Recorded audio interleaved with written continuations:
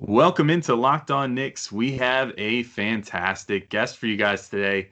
It is a returning guest from a few weeks ago, maybe a month and change ago. I don't know. Time just doesn't matter anymore. We have Jonathan Wasserman of Bleacher Report on. You might know him as at NBA Draft Was on Twitter. He is their lead NBA scout and draft writer at Bleacher Report. And Gavin, we started things off by kind of getting into two very, very different mock drafts that he did that had the Knicks making some trades. Yeah, one Knicks fans are gonna like a lot. One they're really gonna hate. The one that got people up in arms was fortunately the further back one. It was all the way on October 6th. John had a deal where the Knicks trade up to number 4 to get Tyrese Halliburton in the process, giving up pick 8, which spoiler becomes Killian Hayes for the Bulls, Kevin Knox, and pick number 38 to do so. I was glad we had this opportunity because John made the case for Tyrese Halliburton. I was pretty dismissive of him as a player, but John frankly knows more than we do, and I appreciate insight on that. And then another trade that might be a little bit more fascinating to Knicks fans, a scenario where they trade back from 8 to picks 14 and 26 with the Celtics. We go over all that and a little bit more of actual intel from John. He'll gives us who he has the Knicks taking in his mock draft that hasn't even come out yet. So some breaking news on this one.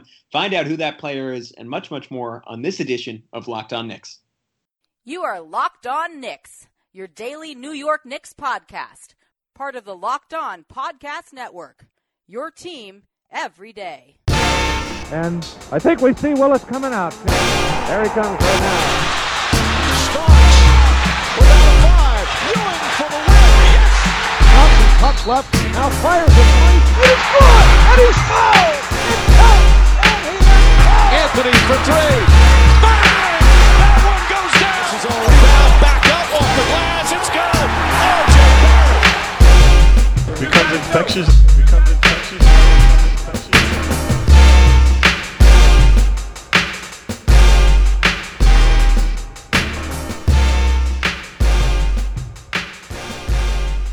All right, welcome into Locked On Knicks. Alex Wolf and Gavin Shaw. And as we said in the intro, we have a special guest, the returning lead NBA scout and draft writer for Bleacher Report. You might know him as at NBA Draft Was on Twitter. And it is, of course, Jonathan Wasserman, as I said, of Bleacher Report. Jonathan, how are you doing? I'm how are you doing doing well. since the last time that we talked? You know, we're almost to the finish line as far as draft stuff is concerned. Yeah, wait, when was the last time we actually talked? It's kind of been a blur in terms of the past couple of months. Probably a little over a month ago. I think it was A little maybe middle of September. If I had to guess, I don't have the exact date in front of me, but The that's month- I was just going to say, The you months could are going by slowly. Mm-hmm. You know, the days are long, the months are slow. Kind of just waiting for this draft to get here already. Yeah, seriously. It's it seems like it's been forever only because it has been. But at any rate, I mean, one of the main reasons I wanted to have you on today, on top of just the fact that you're a fantastic guest and always give us lots of good insight, was you put out two really interesting mock drafts. And, you mentioned right before we started recording that you actually have another one coming out, which maybe by the time this episode comes out will already be out, that is going to feature a different outcome for the Knicks. But these last two outcomes for the Knicks, I think they've been probably the most volatile team in each of your two mock drafts so far, which is kind of interesting to me. I'll just recap it for anybody that didn't read the articles, but of course I would encourage anybody listening to go check out your articles on Bleacher Report that have these mock drafts. On October 21st, you had one where the Knicks trade down with the Celtics for picks 14 and 26 and also snagged Tremont Waters off the Celtics. And then they wind up taking Kira Lewis at pick 14 and Leandro Bolmaro with pick 26, and then take Jahmius Ramsey at 27 with the Clippers pick, which they remain static there.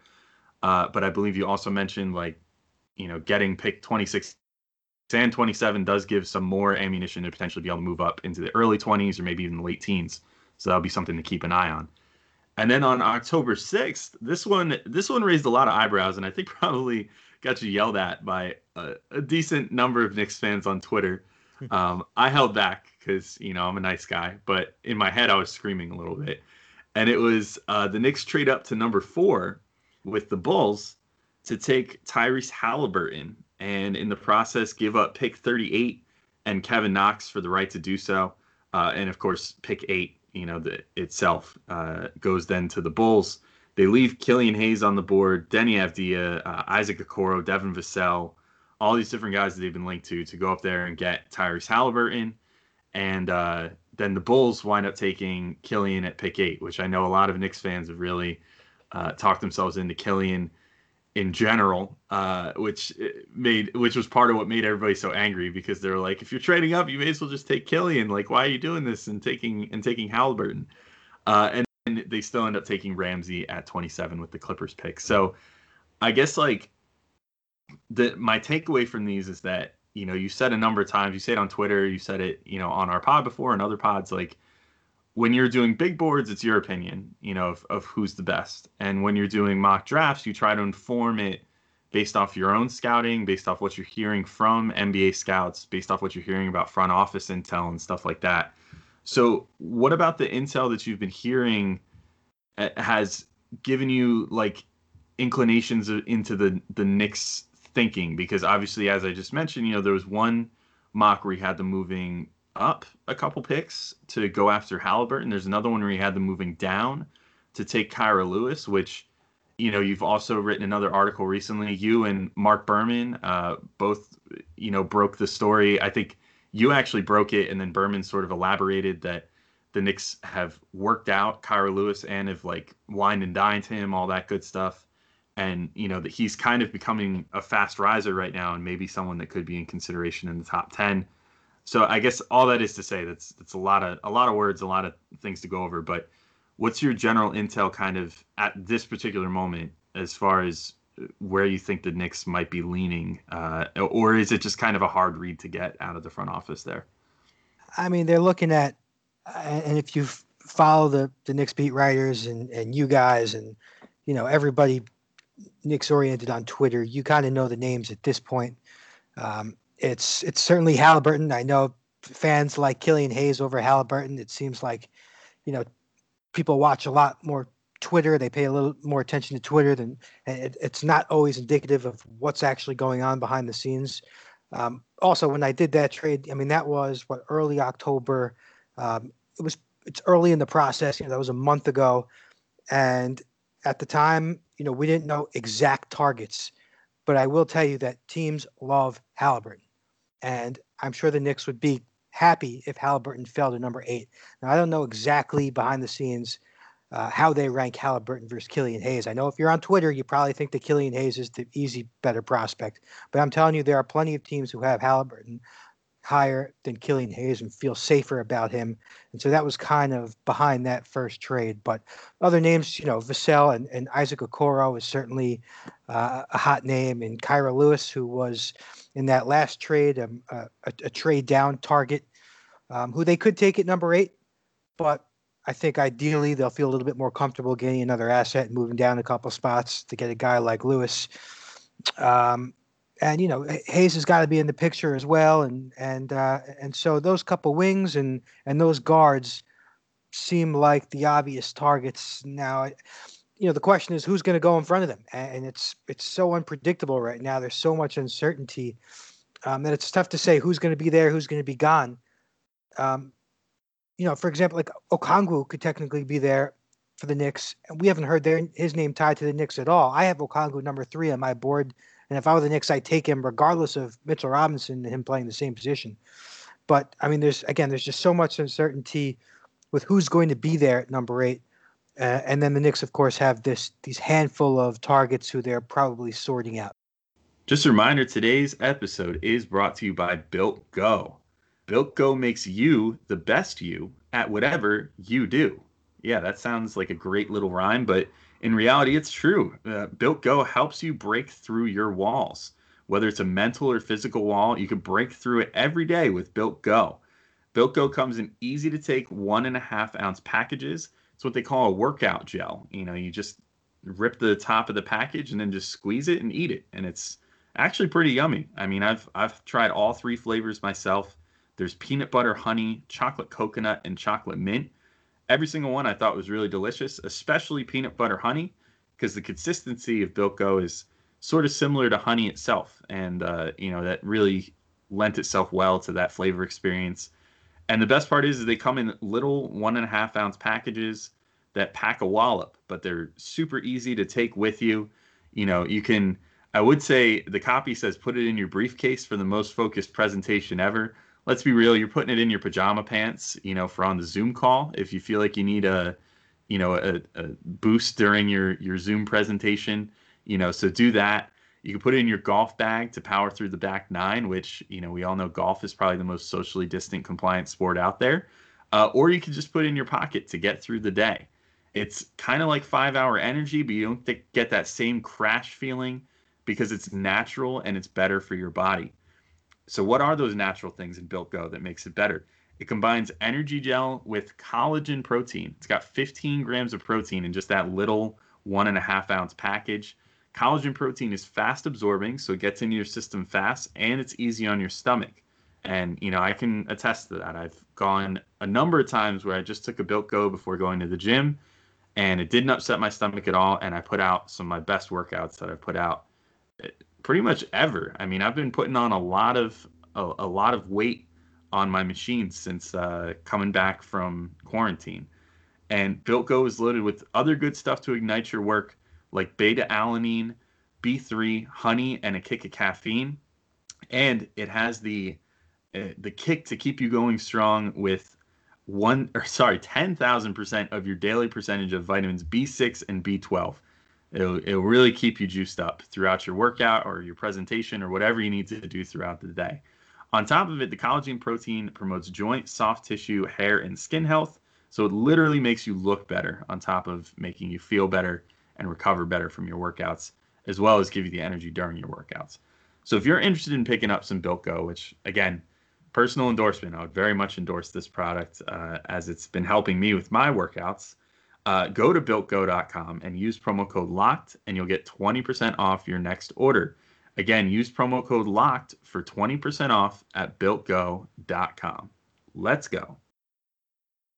John, can you kind of break down for us what the case is for Haliburton, particularly over, I guess, some of the perceived top options at that spot, like Killian Hayes, and I guess really just specifically between those two guys, because I think the way most Knicks fans look at it and the way we've looked at it is Killian seems like a guy who can generate a lot of his own offense, is at least as good, if not a better passer than Haliburton. And the obviously the standout difference between the two is Haliburton is light years better as a standstill catch and shoot guy, while Hayes seems to, even though the percentages weren't great, seems to project much better as a shooter off the dribble and has that really dirty step back. Defensively, I haven't watched enough of the guys to have a great feel for it. It seems like Haliburton might be the better team defender. Hayes is maybe the better one-on-one guy. What's sort of the argument for it, particularly for a team like the Knicks that doesn't necessarily have that alpha, that primary initiator that seems to be the ideal type of player to pair Haliburton with? Well, let's start with, I'll give you the case against Killian Hayes for the Knicks. And one of the reasons why I just have a tough time picturing the Knicks taking Hayes, it starts with the fact that he's not a good shooter. And you pair him with R.J. Barrett and Mitchell Robinson, and the guy that's going to have the ball in his hands, Killian Hayes, a lot, is not a great shooter, and the go-to guy, and Barrett isn't a great shooter. And so that's an obvious drawback, although I think you could say that about Isaac Okoro, who I think is certainly in play also. But Killian Hayes at a 25% turnover rate. And, I mean, to give the ball to Killian Hayes at 19 years old and let him run a bad team with his bad decision-making in terms of turnovers and his bad shooting, it's just not a good environment for Killian Hayes to develop. The case for Haliburton is that he's totally mature. I mean, he doesn't come off as a rookie. He's going to look like a veteran right away in terms of decision-making, his poise. He's a phenomenal passer. He averaged 6.5 assists per game. That really didn't do it justice. Teammates shot 22% off his passes from spot-up position. He could have easily averaged 9 assists if he was on a better team. So he's a phenomenal passer. He makes good decisions. He's a great spot-up shooter, like you mentioned. And I think for the Knicks, who are still, at the bottom level of the rebuild, he creates flexibility in that rebuild. You could take Halliburton and still go out and draft and sign a point guard in Van Vliet, or you could take Halliburton and put him on the ball and get a 2 guard. I mean, you could do a lot of different things with Halliburton. He's going to fit no matter what you do. If you take Killian Hayes, he's got to be on the ball. And to put him on the ball with 4 other guys who aren't very good teammates and put him in that position, it's just not a good position for him to develop. We saw Frank Ntilikina struggle in kind of the same situation, the same setting, without talent to play off. And so I think that's really the big question: is can Killian Hayes get better on that team, on this particular Knicks team? Is it a good situation to develop? Meanwhile, Halliburton comes in with that maturity, and I think teams just feel a level of comfort level with him. He's like a phenomenal interview, totally down to earth, self-aware, says all the right things, easy to talk to, locker room guy. Everybody loves him. He just comes off as a very safe pick, and I think his floor in a draft full of uncertainty, teams are valuing floors. And I think Halliburton is considered to have one of the highest floors in this draft. And listen, I love Killian Hayes. I have him as top 5 prospect. In fact, I have him 2 or 3, depending on who's picking. And I think if he goes to a good situation, Hayes is going to be one of the best players in this draft. But there are scouts who just don't see it with him. They don't see him being a blow-by guy. They question his shooting. They question his decision-making. His team wasn't good at all. I think it won one game in Euro Cup, and so there's plenty of question marks to go with him, and I think there are fewer question marks about Halliburton. The only question mark is his ceiling. And again, I think in this draft, you're not really worrying about getting a star. I think teams are kind of accepting the fact that there aren't many stars, and with Halliburton, you just know what you're getting. You're getting a surefire, high-end role player. I compare him to Lonzo Ball. He may never average 15 points a game, but in the right situation, I think he can give you value. That's definitely a lot to chew on as far as Halliburton's concerned. I did want to kind of bring up, I think that initially, especially before the draft lottery, that there was a lot of talk about, could the Knicks trade up and get in a position to take someone like LaMelo Ball, who I think if you would ask the Knicks who's your number 1 target in this draft, they would probably still say LaMelo Ball, but they might just concede. But realistically, he's not going to get to where we're picking. And, they might say, the price to get him is too high. So we'd rather stand pat or trade back and get some extra assets, blah, blah. But something kind of interesting came up. We had Ricky O'Donnell of SB Nation on about a week ago, or maybe a little longer. And he said something that sort of stuck with me, and I wanted to get your opinion on too, because I know, as I mentioned, you're someone who tries to inform your opinions based off what you're hearing from other scouts and around the league and stuff. And he was kind of saying that, the cost of moving up might not be quite as much in this draft as previous drafts, because it seems like everybody in the top 4 or 5 is at least somewhat interested in moving down. Mm-hmm. Or in the case of Golden State and Minnesota, seem to be actively shopping the picks based off a lot of reporting. So do you think that there's maybe a chance that a team like the Knicks could still have a shot at moving up in this draft if the price actually is kind of down from, what teams would have thought that they would have been able to get normally for a number 1 or number 2 overall pick? Yeah, I mean, and so I think that's maybe the biggest question mark of this draft is what is it going to take to actually move up? Like, what is Golden State looking for? And so today I was told that Golden State's really high on Devin Vassell, and that they would even consider him at number 2, which I think is baloney. I don't think they would ever do that. But if they were really high on Devin Vassell, and he's probably going to be there at number 8, what would it take for the Knicks to move up? I mean, I think just realistically, the Knicks probably aren't going to trade Mitchell Robinson to move up to number 2. He's probably the surest thing they have in the roster. And as much as I love LaMelo Ball and they're excited about LaMelo Ball, he's still a question mark. We haven't seen him play a game yet where we at least know that Mitchell Robinson is going to be an exciting NBA player. He isn't already. Would the Warriors take Frank and picks? Maybe they could use a perimeter defender.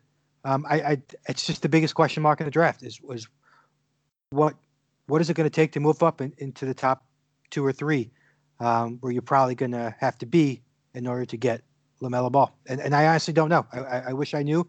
But yeah, that's the biggest question. Like, would the Warriors take Frank and Knox, or a pair of those. Like, they could use a wing and a perimeter defender plus the number 8 pick plus number 27. I mean, would that be enough? I don't know. It really depends on how much the Warriors value the Knicks, other pieces outside of RJ and Mitch.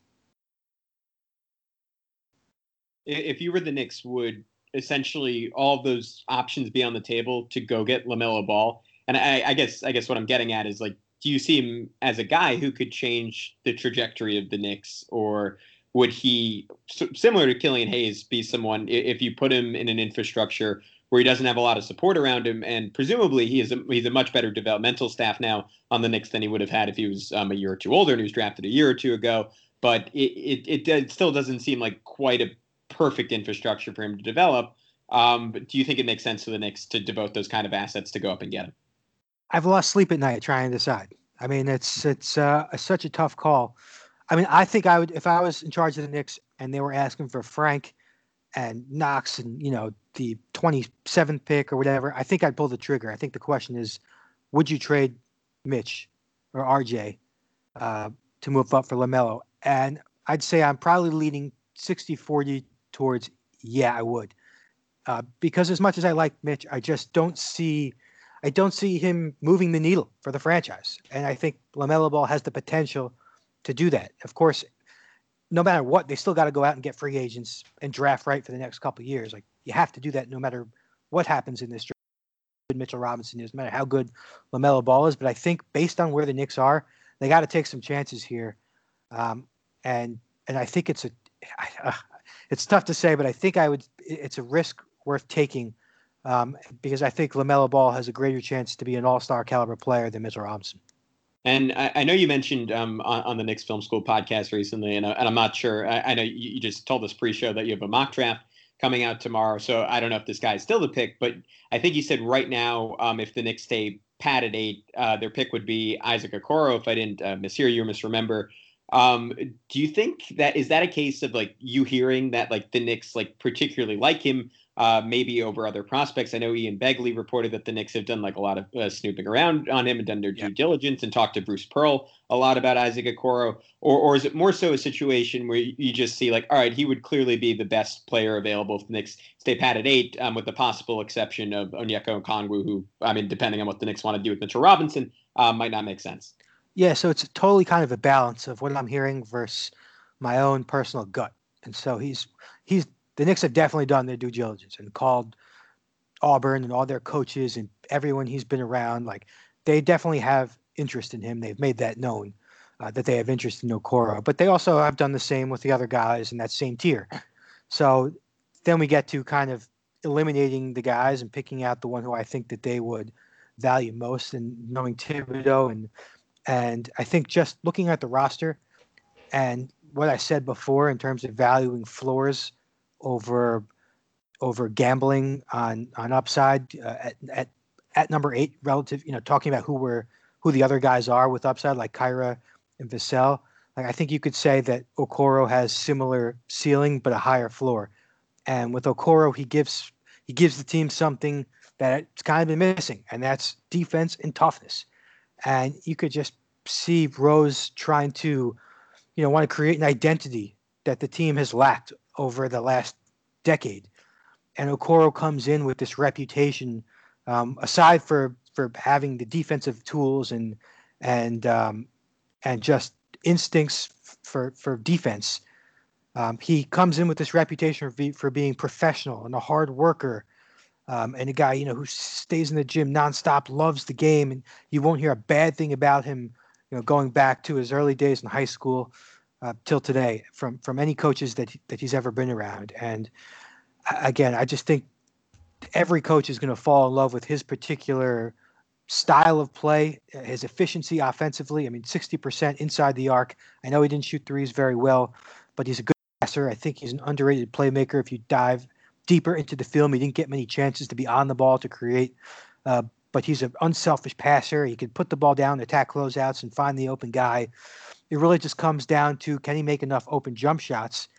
And it's like, I talked to one scout earlier in the year that's always stuck with me. He's like, I think he can get to Marcus Smart level of shooting, where he's just, he can catch fire every now and then, but he'll make you pay just enough if you leave him open, 35%.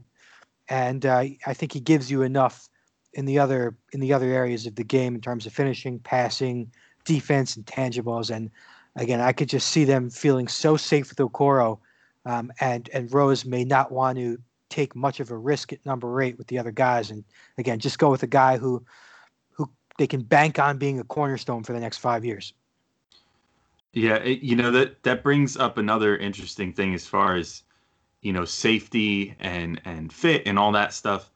I think that I've thought about a lot, like what player potentially making it to the Knicks might make them the most attractive to a team that's looking to trade up. And so I often think of like Okongwu, Wiseman, although I'm starting to feel like that's less likely. It seems like, based off everything I'm reading, it seems like he's probably going top 5 without much issue.